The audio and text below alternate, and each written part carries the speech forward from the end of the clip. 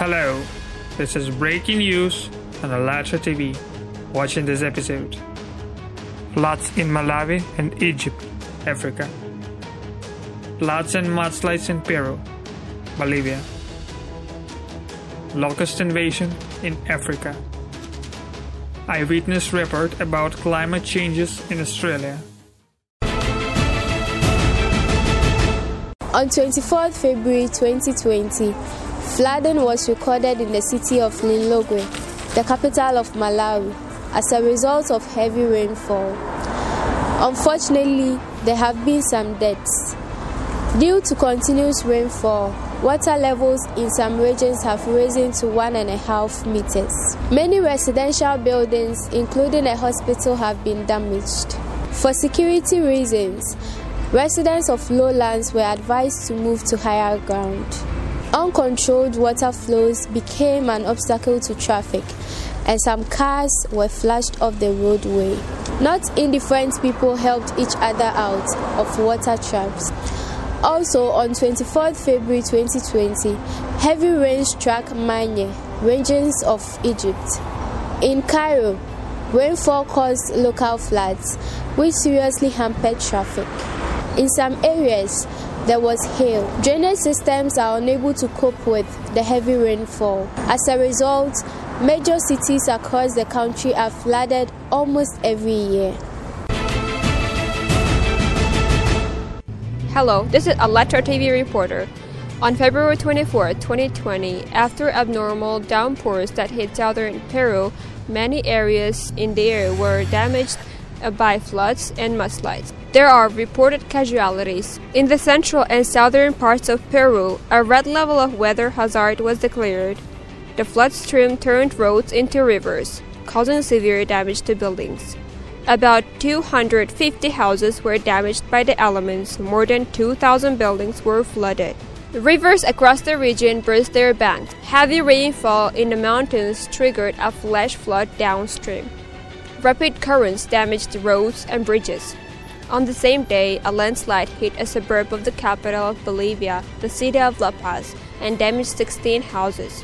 People were not injured, but were left homeless.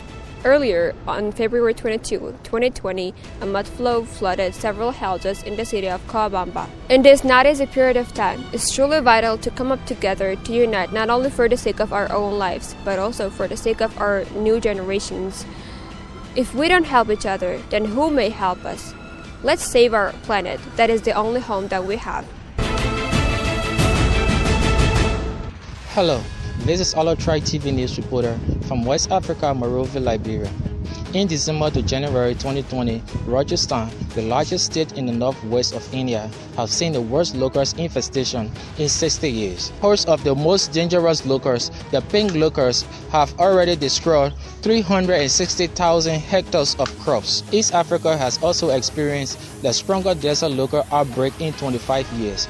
Insects have invaded parts of Kenya, Ethiopia, Somalia, Sudan, Eritrea, and Djibouti. Part of South Sudan and Uganda are also under threats of invasion. Insects are destroying crops, threatening the food security in the most economically vulnerable country in the region. According to data from the FAO, as of 3rd February 2020, there is an unprecedented threat to the Horn of Africa, the most affected region. A state of emergency has been declared in Somalia. Airplanes are spraying pesticides in Kenya, and the FAO has called for assistance. Among the main causes of invasion are climate change in form of rain and floods, which have become an ideal condition for insect reproduction. Pest outbreaks may continue until June and may increase in time. In addition to Africa and India, locusts also breed in Iran and Pakistan.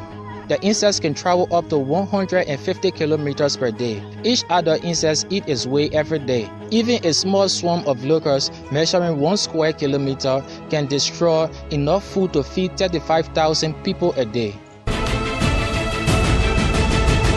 Hello, I'm Helen Fox from Victoria, Warrandyte, Australia. I'm making this report specially for Alatra TV. I've been observing the climate becoming more extreme for over 40 years. Summers are getting longer and hotter. I remember the first day over 40 degrees and on that day nobody went outside, no cars or people were evident anywhere. The heat kills more people than fire, to be honest.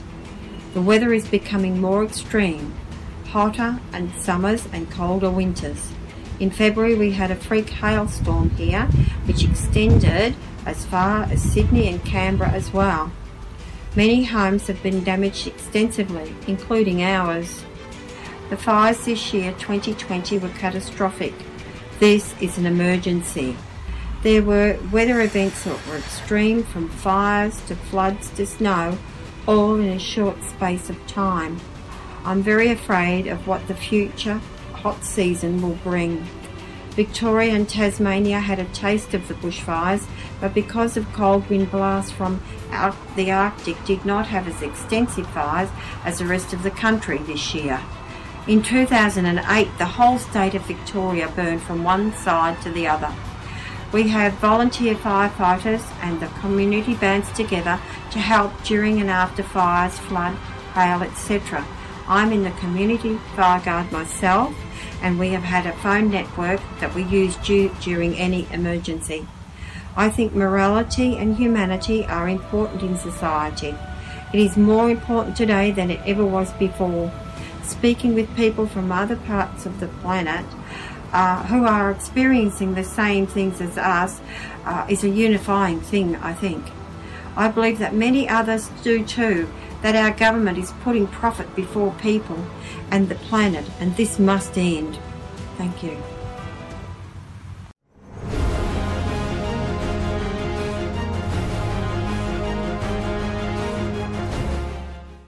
And yet, what do we observe today?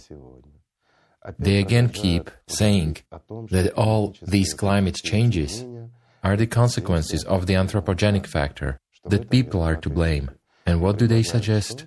To fight. Yes, to fight. That's the key point. And so I wonder, how are they going to fight? To cover the glaciers with blankets? Or what? Well, now we know that in New York they basically offer to build walls against hurricanes. Well, they want to build walls. In the next 25 years, to save yes. New York, yes. But somehow they have planned for such a long term, for 25 years. Yes. Surely, to build in next 25 years. Maybe the idea is not bad, but... Who will build these walls in 25 years and who will need them in New York? It's a simple question. Everything is changing and happening so interestingly. Time passes very fast, and catastrophic changes always come much faster than people would like to.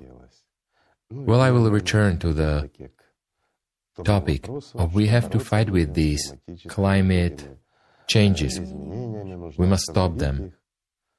It's impossible. We can adapt and make some changes.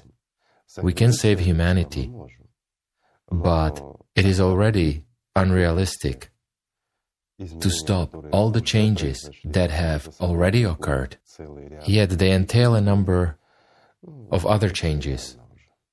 Again, there is no doubt that people have greatly affected the ecology.